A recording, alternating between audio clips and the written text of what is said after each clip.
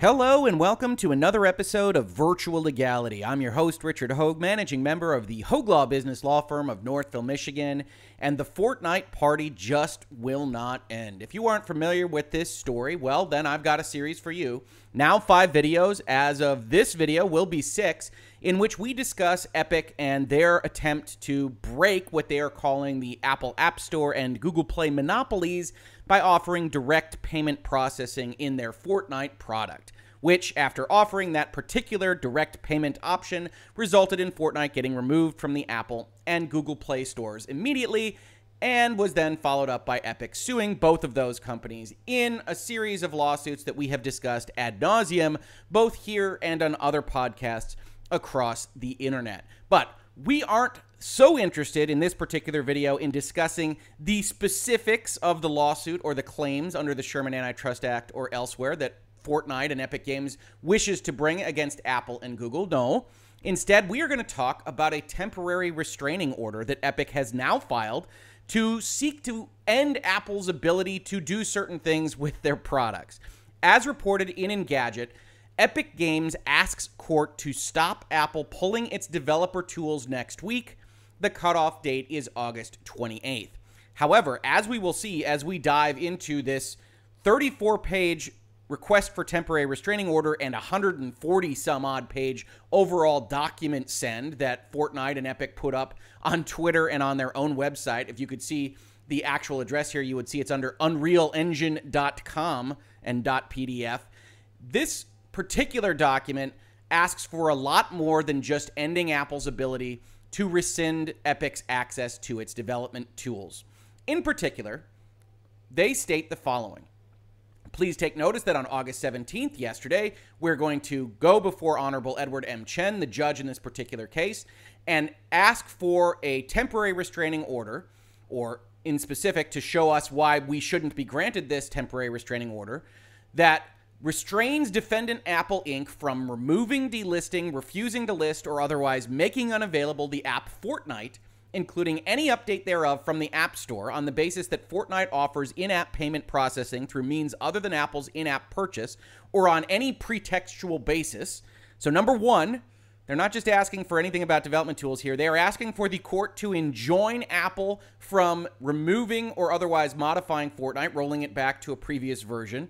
And not just that, they're also asking them to restrain Apple from removing, disabling, or modifying Fortnite or any code script, feature setting, version, or update thereof from any user's device, that Fortnite should exist as they modified it to allow Epic direct payment, and then further, to restrain Apple from taking any adverse action against Epic, including but not limited to restricting, suspending, or terminating any Epic entity from Apple's developer program on the basis that Epic enabled in-app payment processing in Fortnite through means other than IAP, or on the basis of the steps Epic took to do so. Now, that last bit is a little bit interesting because Epic kind of hid the ball, said that they did this all through a hotfix and that that's totally normal. Apple rejects that notion, says you hid a specific thing that you were putting into your code, hid it from our review, and then say that we aren't entitled to terminate your developer relationship if you don't fix it. And so what you've got in this particular claim is not just, hey, put Fortnite back and we'll discuss this whole in-app purchasing issue, but in fact, court, put Fortnite back as we modified it to allow us to completely undercut the Apple market, and they have to be fine with it because of all these various reasons that we are about to expound in this particular document. That's the introduction. Then you've got the index. Then you've got all these references to court cases and other precedent. And then you have how they describe what has happened here. Just over 2 weeks ago, Apple's CEO Tim Cook was asked during a congressional hearing whether Apple has ever retaliated against or disadvantaged a developer who went public about their frustrations with the App Store. Mr. Cook testified, "We do not retaliate or bully people. It's strongly against our company culture." But Apple has done just that. When Epic gave users of its app Fortnite a choice of how they wanted to make purchases, Apple retaliated by removing Fortnite from its App Store. Then when Epic sued Apple to break its monopoly on app stores and in-app payments, Apple retaliated ferociously. So you can see the framing here. Retaliated is a loaded buzzword. They want to establish that Apple is acting like a mobster and that the court should stop them from doing these things. Of course, the very first thing they say, the first sentence in their request for this temporary restraining order, essentially performs a little bit of sleight of hand, as has been the case with the rest of their documentation. Yes, Mr. Cook said, if you talk bad about Apple, we don't reflect that in the developer relationship that we have with you. But offering direct payment in breach of our terms of service is something more than talking bad about Apple. It's a direct breach. The fact that you then hid the code that you were going to use to employ that particular method is another breach, and Apple makes all of these claims. So Epic is starting out on the foot that is usual for litigators, which you're trying to make a case. You're trying to present the other side as a bad actor. We don't judge them on that premise, but it's also a little bit inaccurate and something that is, again, that kind of sleight of hand. You then see that retaliation word again. Apple's retaliation to our attempts to add this direct payment option were swift and decisive. The morning Epic made these options available, Apple removed Fortnite from the App Store, ensuring that millions of players would imminently lose the ability to use Fortnite to connect with their family and friends. Soon after, Epic filed its suit against Apple, challenging its monopoly on app stores and in-app purchases. And less than 12 hours later, Apple notified Epic it was terminating Epic from the Apple Developer Program, blocking all Epic products from distribution through Apple's App Store.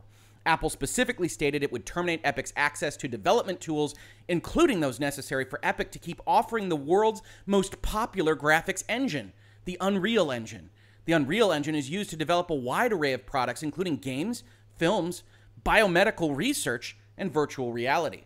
Millions of developers rely on the Unreal Engine to develop software, and hundreds of millions of consumers use that software. Now, as you can see from the framing here, Epic wants to establish that Apple is a bad actor, that Apple has done something untowards in retaliating against Epic for what they tried to do with Fortnite by blocking things like the Unreal Engine. One of the problems that Epic will have, and we will talk about throughout this video, is that Apple has the right, just as Epic has the right, to decide who it is going to contract with. That when you enter into the Apple Developer Program, you sign on to these terms of service and terms and conditions. That's fine. Epic has a problem with some of those terms of service. That's fine as well. So does Microsoft. So does Facebook. So does Hogue Law. A lot of those terms I don't think are terribly useful, and I think that people should judge Apple and say, Apple, that's not a great term to have in there. But when you sign on to that agreement and you then breach it, it's not unusual for the Apples of the world to say, you breached our contract, fix that breach, or go away. We don't have to contract with a party that is doing these kinds of things. That's not retaliation. That's deciding who your contract partners are. It would be the equivalent of somebody suing the Epic Game Store for not allowing their product into the game store and saying, Epic, you have to enter into this agreement with us because you have some fans and some people that are available to purchase our game over there, and you won't let us into your store. How are you doing that, monopolist? That's the kind of argument that Epic makes throughout this document, and one of the reasons why in the thumbnail to this video, I wanted people to be very clear as to what's happening here. Apple is trying to end its relationship with Epic, or very specifically trying to get Epic to roll back to what it was doing before so that Apple and Epic can both make $1 billion, 700 and 300 as they had been before Epic decided to make this move. And Epic says that's not good enough. We want to force you to support what we are doing on your OS.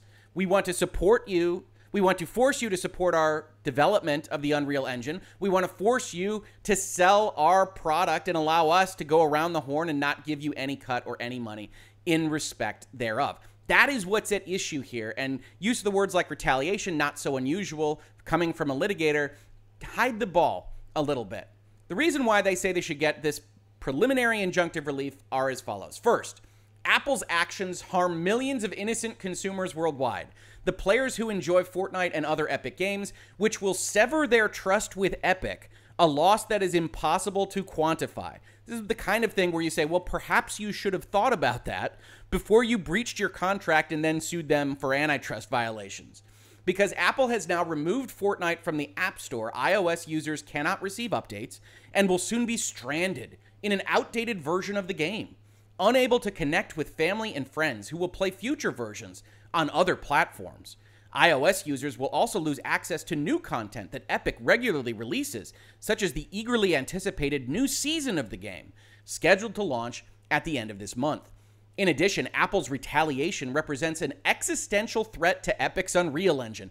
This is the kind of thing that the lawyers discuss with CEO Tim Sweeney or the other vice presidents of Epic when they say, are you sure you want to take this action? Because Apple has essentially every right to say, okay, if you want to do these kinds of things, you can have this fight, absolutely, but we don't have to have you as part of our developer program. We don't have to support your efforts to do this. If you want to sideload, if you want to break into the OS, you can go and pursue that court action. More power to you. We're going to fight it every step of the way, but we don't have to support you in our developer program.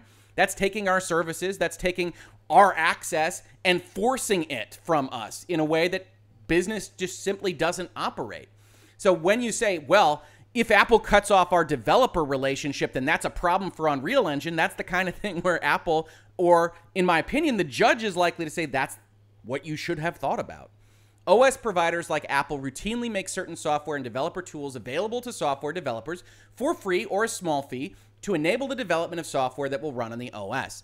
Apple intends to deny Epic access to that widely available material. And without that access, Epic cannot develop future versions of the Unreal Engine for use on iOS or Mac OS. Yeah, it's a business relationship. In general, without a lawsuit pending, Apple would say, yeah, we want you to support these things, so we make it available and we help you do that on our operating system. And Epic says, we want to make money, we want to sell licenses to the engine, we want to support people that use the engine, and so we have an alignment of interests. But you don't just go and ask the government or the court to say, even if we don't have that alignment, you have to force it. Second, Epic is likely to prevail on the merits of its antitrust games. We'll shorten this because we're going to actually talk about this section, but as you've seen in the previous videos, they have 2 lawsuits they think they're going to win. You wouldn't file them if you didn't think you were going to win, and part of actually seeking a temporary restraining order is to go and tell the court, we are going to win that, so this isn't getting in anybody's way if you grant this before a final decision of the court, because we are ultimately going to win the whole darn thing. That's normal, totally an acceptable argument, even if I disagree with the merits of their case. Continuing on. They then say that we are also likely to succeed not just with respect to the antitrust per se tie-in claim that we have brought, but also under the rule of reason, which is a more kind of empathetic, not black letter law kind of reckoning that antitrust can afford. It says Epic will be able to show anti-competitive effects in the iOS in-app payment processing market, but for Apple's tie, Epic, other app developers, and dedicated third-party payment processors could enter and compete for market share, which would cause increased innovation and lower prices, and there is no legitimate pro-competitive justification for Apple's restraint. Now, as you've heard in this series and in my previous videos, I think there are plenty of pro-competitive justifications for Apple saying we get to control who appears on our store and in our operating system, and we're going to talk about those as part of this video as well. But Epic's major kind of thrust of the argument here is that we are harmed irreparably, and we are going to win the case, so Judge, you should just give us this early. That's what they are trying to say. This is not just about those developer tools. They're actually trying to ask the judge to just put Fortnite back the way it was, not before they added direct payment processing, but including that direct payment processing, because after all, they're going to win this whole thing anyway. And in my opinion, that's not an argument that is very likely to fly, although I do think that a judge could potentially split the baby, and we will talk about that as part of this video as well. So skipping ahead, we've got the factual background. If you're in this space, chances are you know what Fortnite is, you know what Apple is. They have the existing arguments about exactly what the iOS app distribution market is. They say Apple has a monopoly over their own operating system, a monopoly over the ability to distribute apps within that operating system, and they have a monopoly in the in-app payment processing market, which is very important for Epic to establish as a second market, because they want, as their primary argument here, to say that Apple has illegally tied the app distribution market, the overall kind of processing of getting a Fortnite downloaded onto your phone, and in-app payment processing, which should be distinct, and that Apple shouldn't be realizing the cut that they are realizing, because this isn't about store access or anything like that. This is just payment processing, and they are overcharging for that particular processing aspect. It's a very difficult case to make. I know a number of you have come into my comments and said, well, they are monopolists in their own iOS and things like that. We're going to talk about that a little bit more as well. But one of the really, really tricky things is they have to establish that 70-30 for buying a game is different than 70-30 for buying another aspect of the game within the app itself. And that's going to be very difficult for them. And I've said that in the previous videos. I will say it again in this one, but that is what they have to try to show in order to win this case at the end of the day. They also wind up saying, hey, we are just challenging Apple's monopolistic content. They've retaliated against us, and we get a great description of what actually happened here. So one of the things that you can get from these kinds of filings is very interesting, is a description of the actual events that occurred behind the scenes, things that we didn't see in journalistic outlets. And I always like checking these things out. And they say, following a beta test, the mobile version of Fortnite launched on iOS in April 2018. Fortnite has been available on the App Store ever since. Epic submitted Fortnite version 13.40 to Apple for a pre-launch review on August 3rd, 2020, and it was launched to iOS users shortly thereafter. Version 13.40 integrated functionality that allowed it to support multiple payment options alongside IAP. When users sought to make a purchase, the app queried Epic's servers as to which payment processors were available. If the server indicated only one processor, then the user would see that one option and continue with the purchase using that option. If the server indicated that more than one option was available, the user would be presented with a screen asking the user to select the desired payment processor. On the morning of August 13th, 2020, Epic's servers began informing the Fortnite iOS app that an Epic Direct Payment option was available, along with Apple's IAP. Because Epic's direct payment does not carry the 30% app tax that Apple imposes on transactions with IAP, Epic could offer reduced pricing to users that chose direct payment. Note that they allied the number that Epic actually used, which was a 20% discount, not a 30% one, despite spending pages and pages in their lawsuit saying that only 3% is what anybody anywhere should be charging for in-app payment processing. Wonder what happened to that extra 7%? I bet you could ask Mr. Sweeney. To make this payment choice available, the app did not download any executable code. Instead, the code performed the same server check that it had done previously, but upon receiving notice of the two payment options, the code made both options accessible to the users. In other words, the app that they had put forward to get reviewed didn't change. It just was always contacting the server, and they made a server-side change, and the server said, yep, we've got a green light, everything's a go as of August 13th. This is what they are trying to base their case on, that Apple doesn't have a leg to stand on because the code didn't change on the morning of August 13th. This is not a winning proposition. The process of notifying an app to make existing functionality and updated content accessible to users through interaction with the developer server is called a hotfix, and the practice is common within the industry. For example, new characters or items in a game can be made available to users upon notification from a developer server. It's how their market rotates and how everybody's market rotates. This process is also used for testing different versions of a feature to assess which is more successful. Indeed, the practice is so common in the industry that there are companies that specialize in helping developers deliver hotfixes.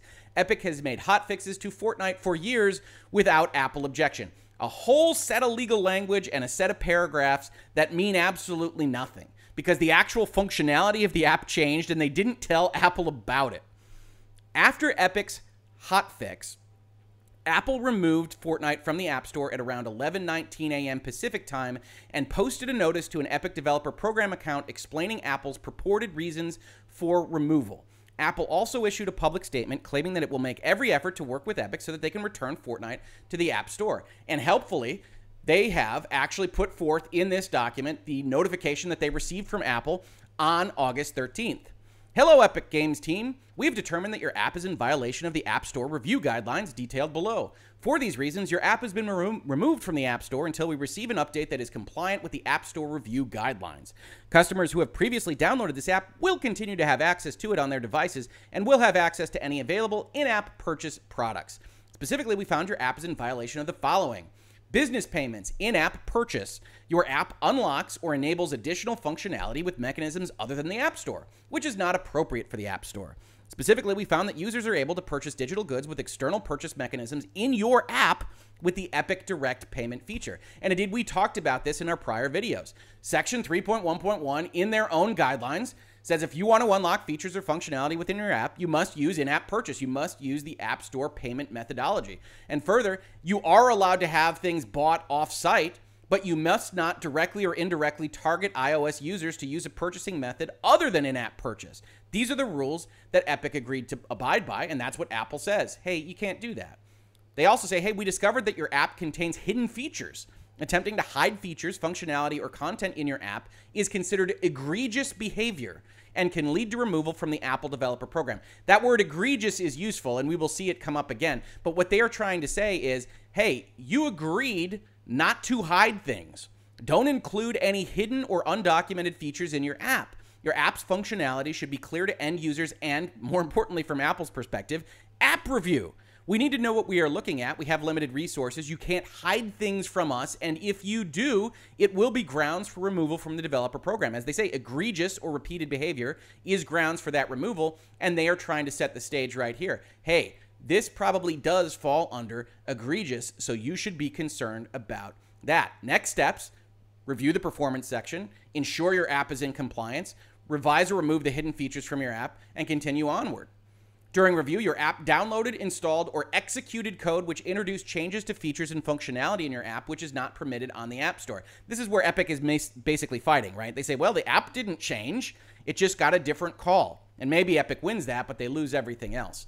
They also note that you didn't give accurate metadata. You didn't say what was new. You didn't say this was going in to the app when you asked for its approval. That goes to the kind of hidden argument, and that's what Apple said. Apple said, look, you signed this contract. You're violating it in all these various ways. We sent you this notice, and we'd be happy to get it to a place where Fortnite is back in compliance with the terms that we've agreed to.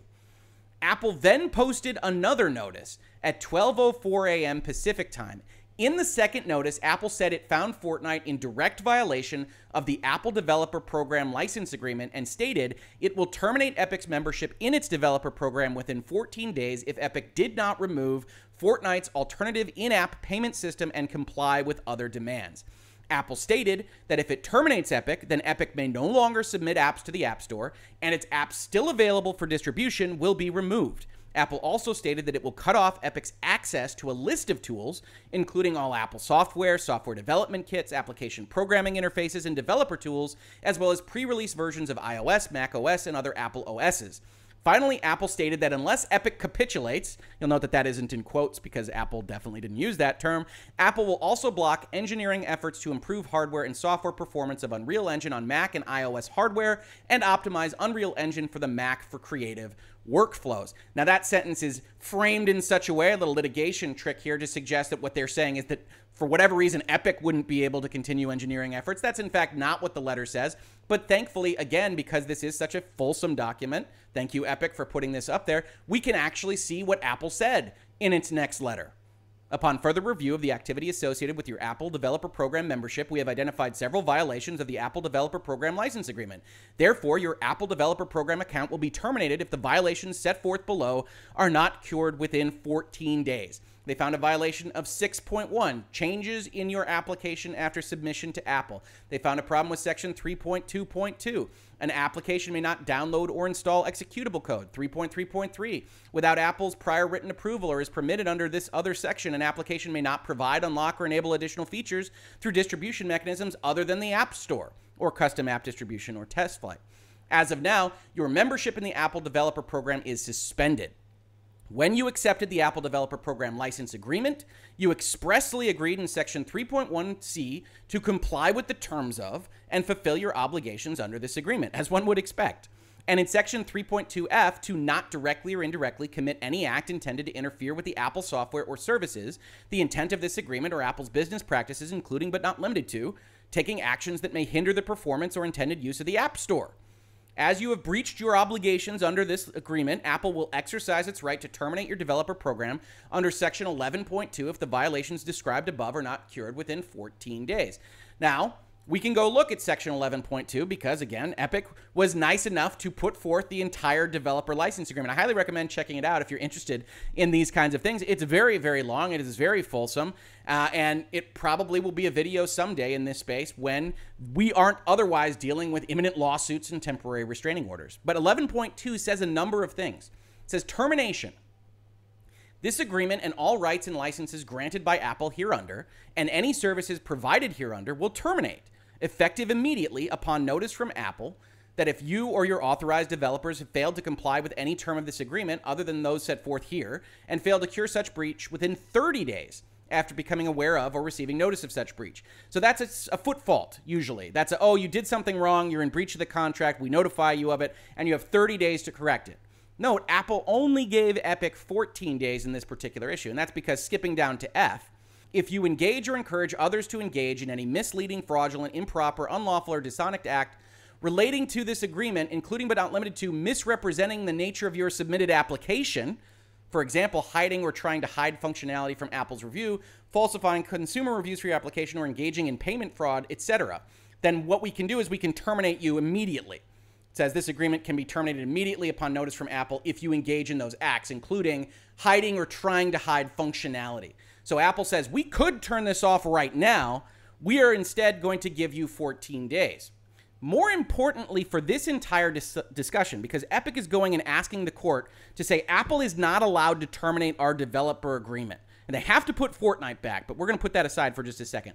They aren't allowed to terminate our developer agreement because people will be hurt without Fortnite. They'll be hurt without Unreal Engine. And that's just not the way the contract works. Either party may terminate this agreement for its convenience, for any reason or no reason, effective 30 days after providing the other party with written notice of its intent to terminate. If this didn't happen, and 2 months ago Apple just said, you know what, we don't like you. We think Fortnite advocates for cartoon violence and is a problem for the entirety of societal infrastructure. We don't like you. We're not going to support it anymore. You are no longer an authorized developer. Apple doesn't have an obligation to have you enter into this relationship with them. They are allowed to terminate it. So are you, Epic, and anybody else. And because of that, they always had this right. This isn't a retaliation kind of concept. The court might well decide to do something like enjoin Apple from exercising this right, but that would be odd. Apple could always terminate regardless of what else was happening, and Apple has said if you don't fix this, then we are going to terminate under the rights that we have signed up to in Section 11.2 and rights that you agreed with when you signed up to the contract originally. It doesn't matter any of the rest of this stuff in the court case. We are always allowed to choose who we do business with, and you are allowed to do the same. In fact, that's exactly how you operate the Epic Games Store. Right? You sign up for specific exclusives. You deny others access to the store. That's what you do. That's how business operates. You get to choose who you do business with. And we at Apple want to choose that as well. Epic says that shouldn't be allowed. Epic says when you talk about these things, this is so important.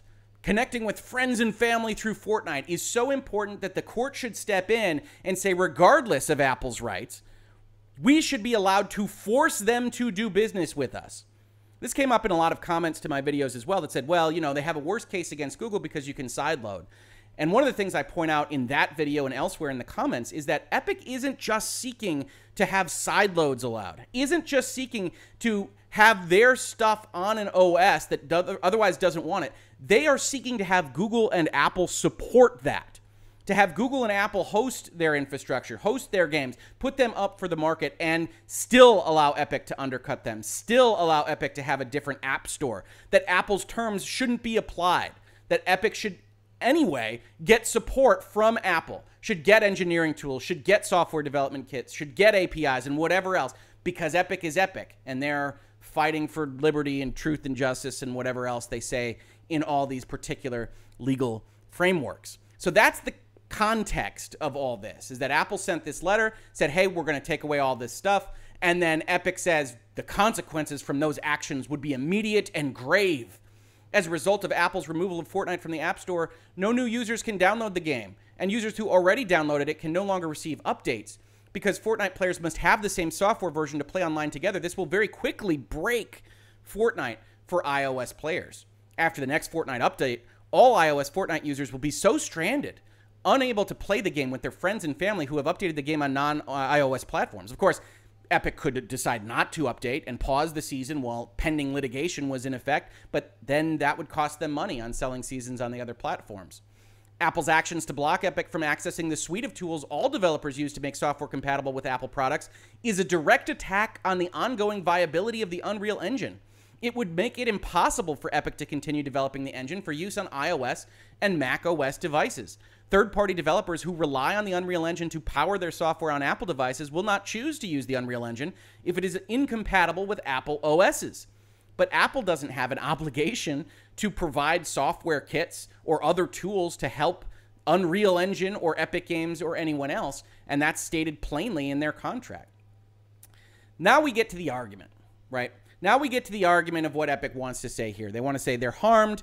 They need this fix from the court. Apple shouldn't be allowed to do these things. The court should put Fortnite back and allow direct payment. They should restrain Apple from making any changes to Fortnite or from removing it from their store. And they should essentially, they say restrain Apple from doing all these bad things, but really they should be forced to give all of this extra support to Epic regardless of what Epic would otherwise say.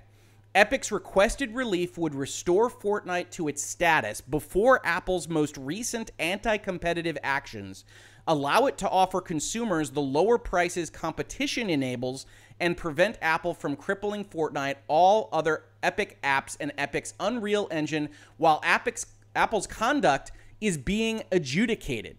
Now, they have to show that they're likely to suffer irreparable harm, that they're likely to succeed on the merits, that the balance of equities tip in their favor, and that the injunction is in the public interest, which is what they now endeavor to do.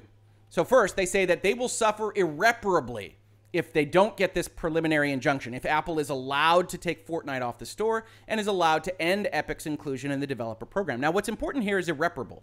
We've talked about this in virtual legality in the past, but in general, the court doesn't think that money is irreparable damage, right? If you lose even $100 million, Apple's good for it. Then if you win your case at the end of the day, you go and you say, Apple, you owe us $100 million, and Apple pays the $100 million, and you go about your business. You only get to go seek a preliminary injunction before a court of law has actually decided that you are right if, among other things, you can show the court that if they didn't take this action, money really couldn't solve the problem. And so what Epic winds up saying here is that this is effectively about goodwill, right? It says, first, without the latest Fortnite version, existing iOS users are doomed to obsolescence within weeks. Again, based on an action that Epic will decide to take on their own. They will be unable to play Fortnite with most other players. And that is because for the multiplayer gameplay to function, each player in a match must have the same software version. While all this results from Apple's retaliation, it is common in the video game industry for problems to reflect negatively on the developer, even if there are external causes. Indeed, in the time since Apple removed Fortnite, Epic received many customer support tickets expressing confusion or disappointment that players could not download the latest version from the App Store. Similar complaints abound on social media. We'll get to those.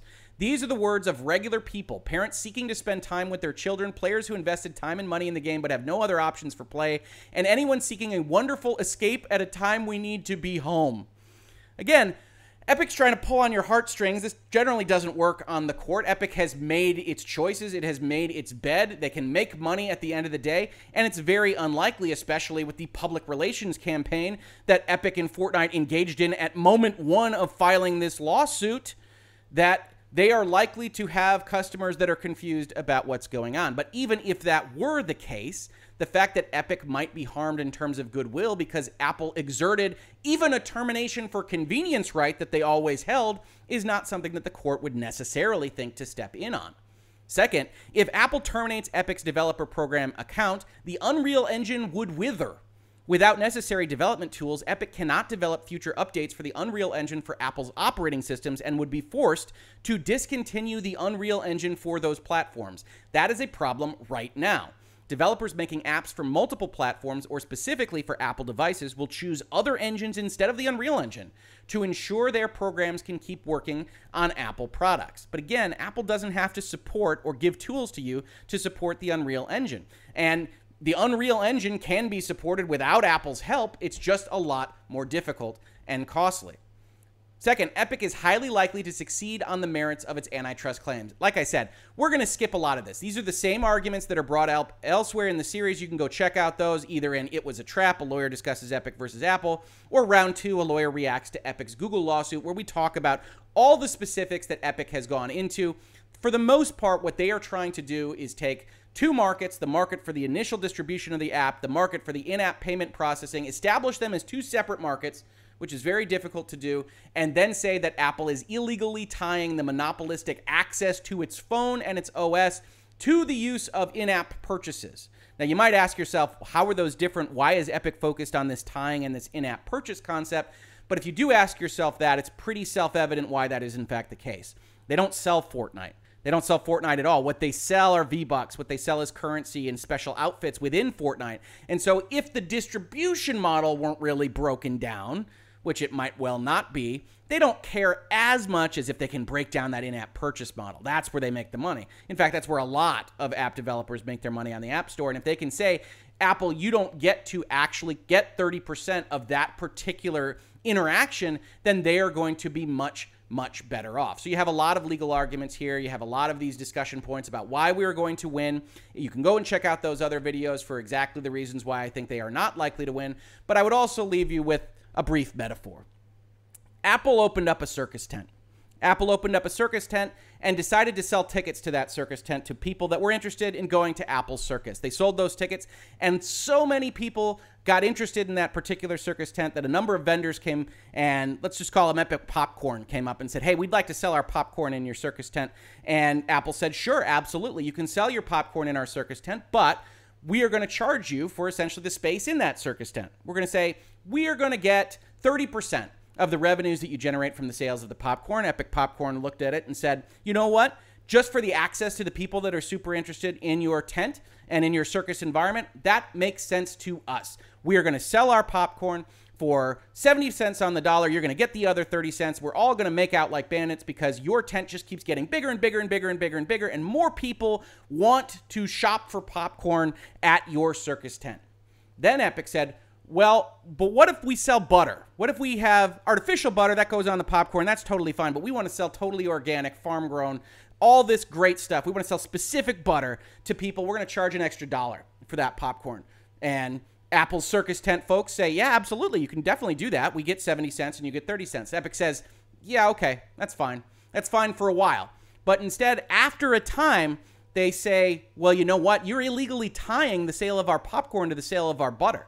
And that's a monopolistic practice because nobody else can get into this circus tent without buying a ticket from you. So because you have monopoly access to this circus that you built and that you acquired a market for and that so many people are interested in, that it makes sense for us to want to sell popcorn here, we are instead going to say that instead of giving you 30 cents on the butter, we're going to give you 0 cents on the butter. We're going to take all the money from the butter ourselves. Maybe we'd still give you 70 cents or 30 cents on the popcorn, but also we're going to give away the popcorn for free and only sell butter. And Apple says, well, that wasn't the deal. That wasn't the contract we entered into. We're kicking you out. We entered into a deal. It was 70-30. You can't sell your popcorn here. Epic, standing outside the circus tent, looks around and says, well, we really want to because you have 1 billion or 1.5 billion people going into your circus tent, and it would really make us a lot of money to sell our popcorn in there. So we are going to sue you for monopolistic access to your circus tent, which you built and created and only allowed people in that had tickets. And that's the Epic claim. Epic wants to make a distinguishing point between the popcorn and the butter, and they want to say that if you create something and you monopolize the access to that thing, that you should be held in violation of the Sherman Antitrust Act. That's the best metaphor I can give for all this. That is what they are claiming across both of these lawsuits. They, of course, have a bigger problem with Google on the access question because Google actually allows you to set up a different tent right next door. They still support it. The groundskeepers still cover your tent right next door, but you're allowed to open it, and all Epic can say is that it's too hard. Epic just winds up saying it's too hard to do these kinds of things. It's too hard to open up these areas. And they say very much the same thing here in the Apple case. If we go and look at it, say purchases outside an app are not substitutes for in-app purchases of in-app content. The essence of an in-app purchase is that the user need not leave the app itself to buy content for that app. Navigating to a website outside the app or making a telephone call to a call center to buy content for use in an app are not viable substitutes for in-app purchasing capability because they require more steps and break the user experience. Remaining in the app is far less cumbersome than toggling back and forth between the app and a browser, on the same device, mind you, to type in credit card details on a website for every purchase. And many in-app transactions are inexpensive microtransactions, situational, or both, meaning that users who had to leave the app would be very unlikely to make the purchase. I love that sentence there, right? Because that's Epic telling a judge, look, judge, to be honest here, some of these are really stupid, and we really need to trick people. And if they have to go and think about it, even to hit the Safari button on their iPhone, they're not going to buy it from us. So please help lower the friction, because we really need to trick these people to make this money. And if we have this additional friction, that's going to be a problem. I love that sentence. If I were Apple, I would quote that sentence back at them. And note that a lot of Epic's other app developers don't have this problem. If you were looking around in the news this past week, you saw that Disney is offering a Mulan purchase through the Disney Plus app for $30. And eventually they will have a button that allows you to purchase that through the phone. Presumably, in order to comply with the developer guidelines, they will have that button. But for right now, they essentially have a kick out that says, hey, it'll be available on this browser later. And they don't say anything about the in-app purchases, because Disney will make more money if you go and you buy it from the Disney Plus web browser experience than if you buy it directly from your phone. People work around this all the time. And I'm not saying it's great. I'm not saying that Apple shouldn't maybe rethink exactly how it splits these things and maybe enter into separate agreements with everybody. But it's their ecosystem to maintain and to control, and nobody else is having difficulties with these kinds of things. Only Epic, who says, hey, if we couldn't trick people in-app on a situational basis, well, we probably wouldn't be able to sell anything at all. And that's, you know, that's a statement that doesn't really help them in the public interest side of things, which is what we will see essentially next. So they say they're going to win this case. I have my doubts. I think it's a weak case. But then you get into the real stuff, right? Because even if they have a good monopoly case, even if they have a good Apple's exerting too much power case, they're tying these things together.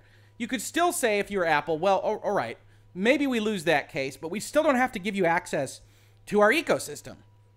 Maybe we're tying iOS together, which is something that you want. Maybe we're tying the IAP to that iOS, which is also something that you want. Excuse me. But we don't have to give you that access. And so we're just turning off the developer contract that we've entered into with you. And then you get to Section D here, which is fantastic. Apple's refusal to let Epic access the iOS is denial of an essential facility. Epic is also likely to succeed in demonstrating that Apple denies it the use of an essential facility and thereby establish Apple's liability under Section 2 of the Sherman Act, I think.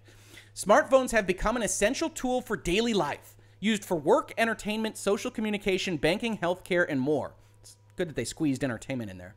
In fact, for decades now, the U.S. government has provided subsidies and other benefits to ensure low-income individuals have access to essential cellular phone services through the Lifeline program. And with 1 billion users and massive network effects, iOS has become a paradigmatic essential facility for app distributors and developers alike. I want to break this down for you. Epic is trying to say that phones are so important that Apple has to give access to Epic. Note that this actual argument doesn't end with Epic. There's no logical endpoint to this. So if you just wanted to break into the Apple iOS, you could use this paragraph if the court were to uphold it and say, Apple's phones are an essential service. I want to be on there. I want to be supported. I want them to give me developer tools, and I want to pay them nothing because it's an essential facility. The essential facilities doctrine imposes on the owner of a facility that cannot reasonably be duplicated and which is essential to competition in a given market, a duty to make that facility available to its competitors on a non-discriminatory basis. Yeah, you're talking about telecoms usually and landlines and things along those lines. Here you've got an iPhone.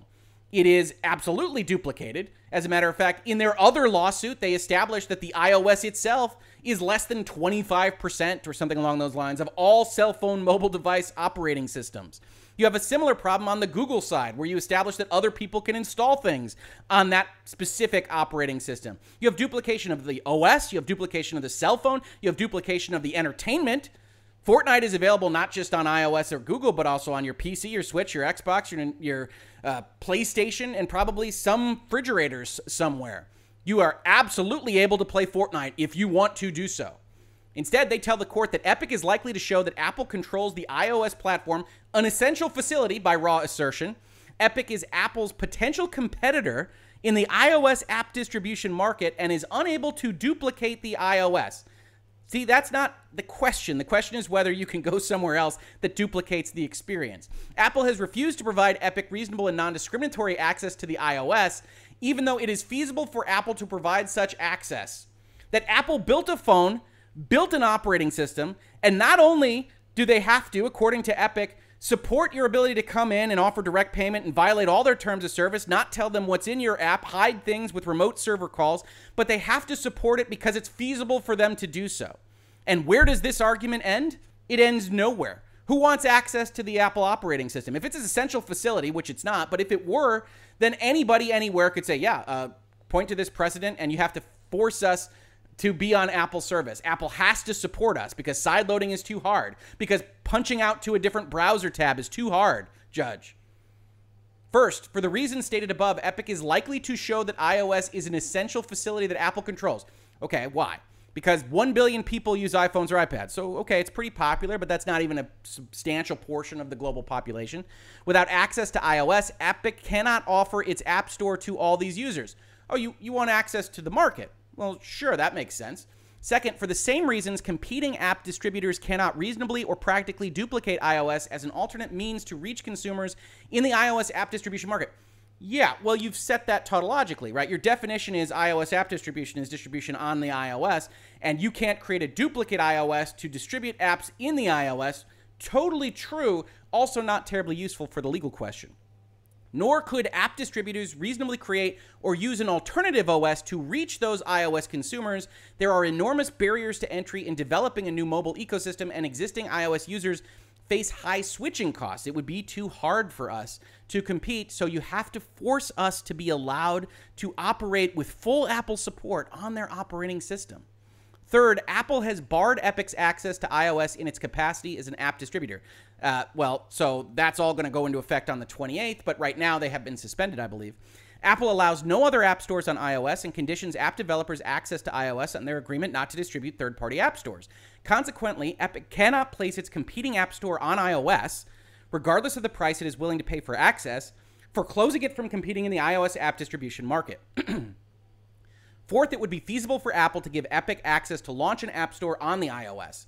Indeed, Epic's competing app store is available on the OS for Apple's personal computer, the Mac, which shows there are no barriers to making third-party app stores available on iOS too. Apple's refusal to provide Epic and other app distributors with access to iOS to distribute apps on reasonable and non-discriminatory terms is the anti-competitive denial of an essential facility.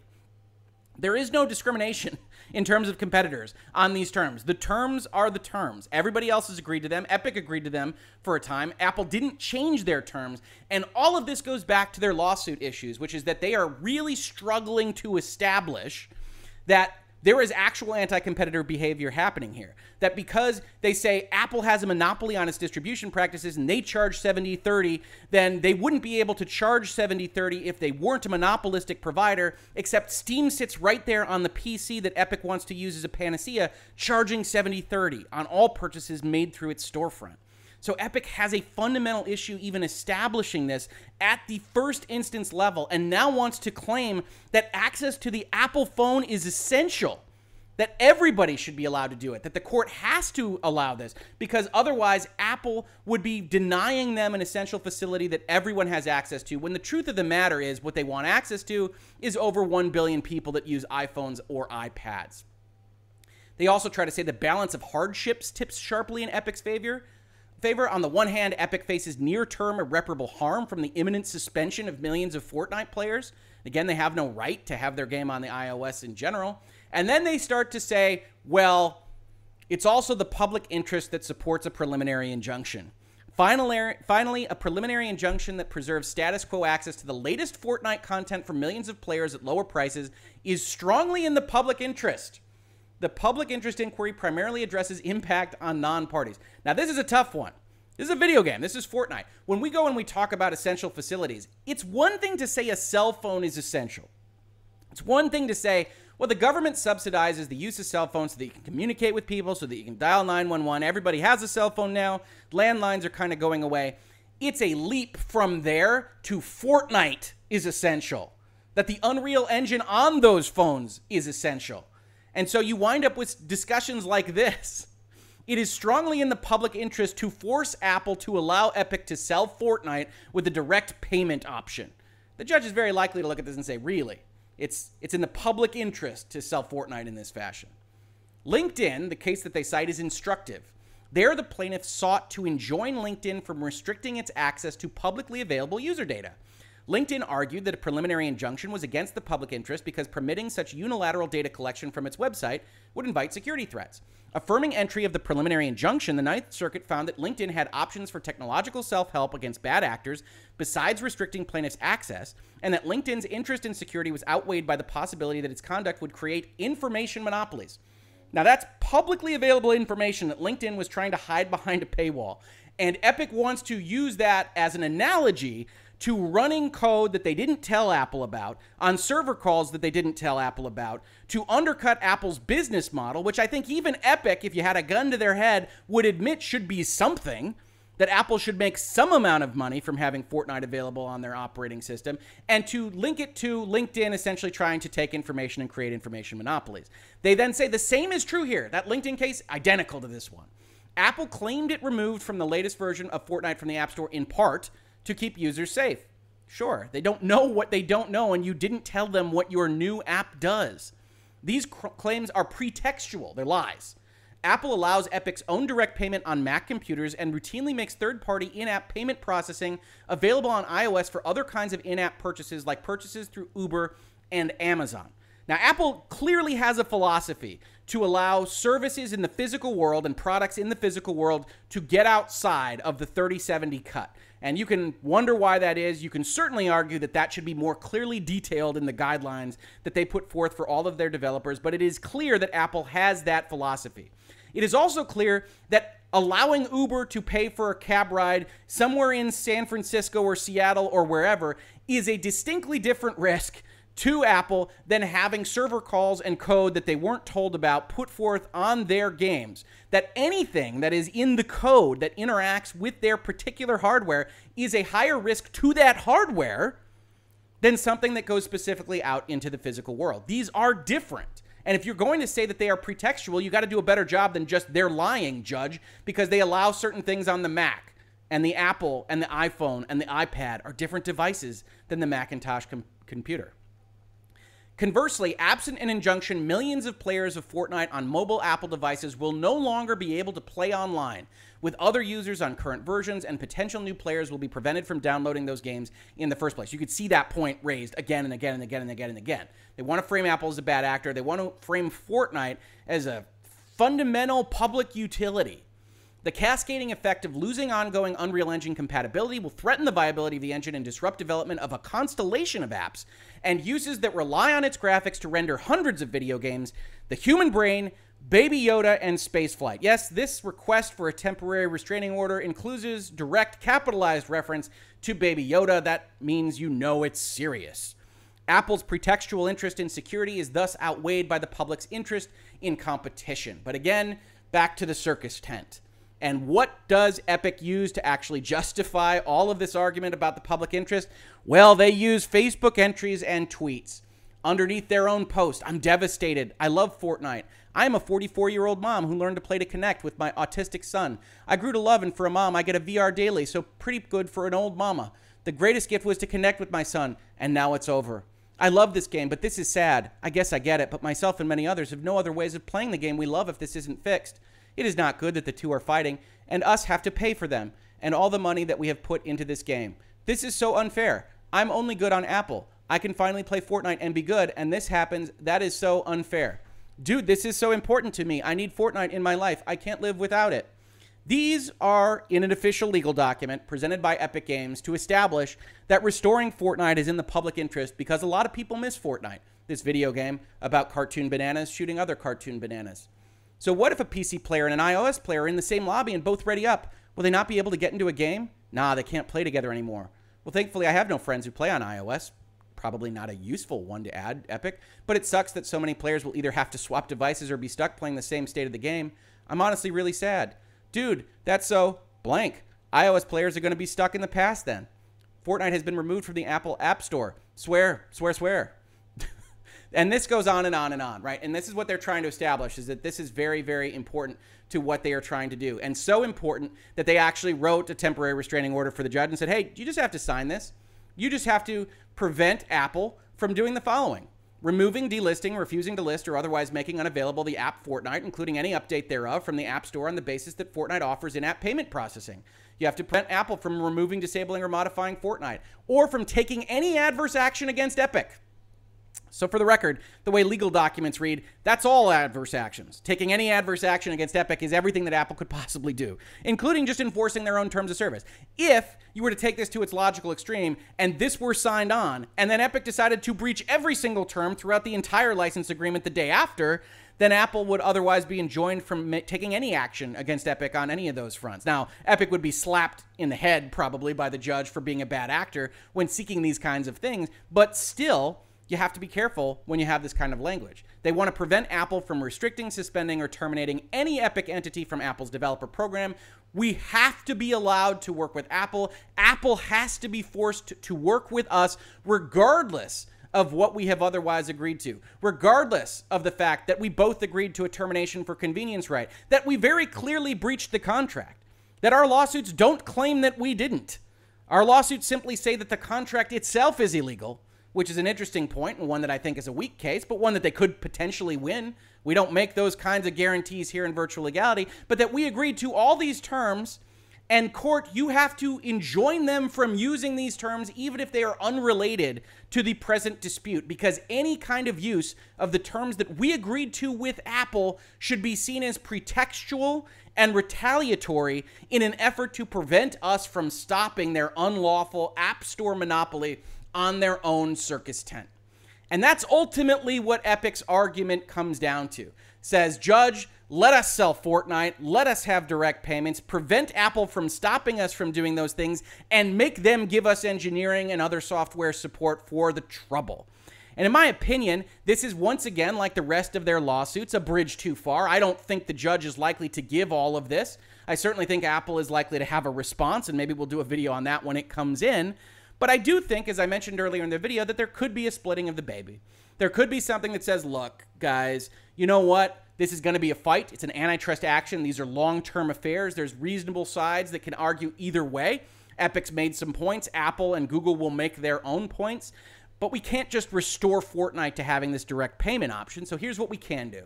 We can say, Epic, you're going to put Fortnite back the way it was before August 13th. And if you put it back the way it was, Apple will accept it the way it was. You can continue to update it without that direct payment option to comport with the seasons. And Apple, so long as they don't step on another line, that they don't breach another aspect of the contract, and that they update their what's new and handle everything else that they otherwise should be doing as part of updates to their app, that you will allow them to do that. This relationship will continue on while the action is pending, but that we aren't going to have this fight that we don't know the answer to and allow Epic to get all that money from Fortnite, potentially $300 million over the course of 2 years, if any of the reports are to be believed, without actually getting to a judicial determination of the rightness or wrongness of Epic's position. I can see a judge doing that. I can also see a judge siding with Epic or siding with Apple. Judges, federal judges, especially in antitrust actions, can do any number of things. People ask me to tell you who's going to win this. I think Apple and Google are going to win this. I don't think it's ultimately going to go all the way through a lawsuit. I think there will be some kind of withdrawal or settlement on undisclosed terms, but I think Apple and Google have the better side of it. But just because they have the better side of it doesn't mean that's a guarantee of their winning. Epic could absolutely win this. People that bring federal claims can win them. And so you've got a situation where I do think people should be concerned about what Epic's trying to do here. The arguments that they are using, that access to something like an iPhone or potentially like a PlayStation 5 should be deemed essential facilities because people need their Fortnite fix, and that everybody else should be allowed to come in regardless of what the terms of service or use of the hardware manufacturer would suggest that they are, and that Epic should otherwise be allowed to bust down all these walls while simultaneously maintaining a monopolistic access point in the Epic Game Store, that they themselves get to choose the exact terms and conditions of the business relationships they enter into relating thereto. So I do think that you have a situation where Epic is acting hypocritically, that there are second-order effects, that there are consequences on consequences of Epic winning the day here. But I do think that a judge is likely to look at this and say, well, maybe we just unwind this thing, we stop you crazy kids from fighting, and we go through this step like adults. We go through this litigation and we discuss all of this while nobody is otherwise harmed. Fortnite, go back to the way you were, and if you refuse to do that, then Apple has every right to kill your developer agreement. That's, I think, the most likely thing to happen, but really anything could. This has been Virtual Legality for today. Thank you so much for stopping by, for checking out this channel, for having this conversation with us. Please do like, subscribe, share, leave comments about how I'm right or how I'm wrong, how much you agree with Epic or Apple or Google or anyone else, or how you hate them all. I'm happy with all those comments. I love having the discussion in these videos. Otherwise, if you caught this on YouTube, thank you so much for watching. And if you listen to it as a podcast, thank you so much for listening. And I will catch you on the very next episode of Virtual Legality. Virtual Legality is a YouTube video series with audio podcast versions presented as commentary and for education and entertainment purposes only. It does not constitute legal advice and does not create an attorney-client relationship. If you have legal questions about the topics discussed, please consult your own legal counsel.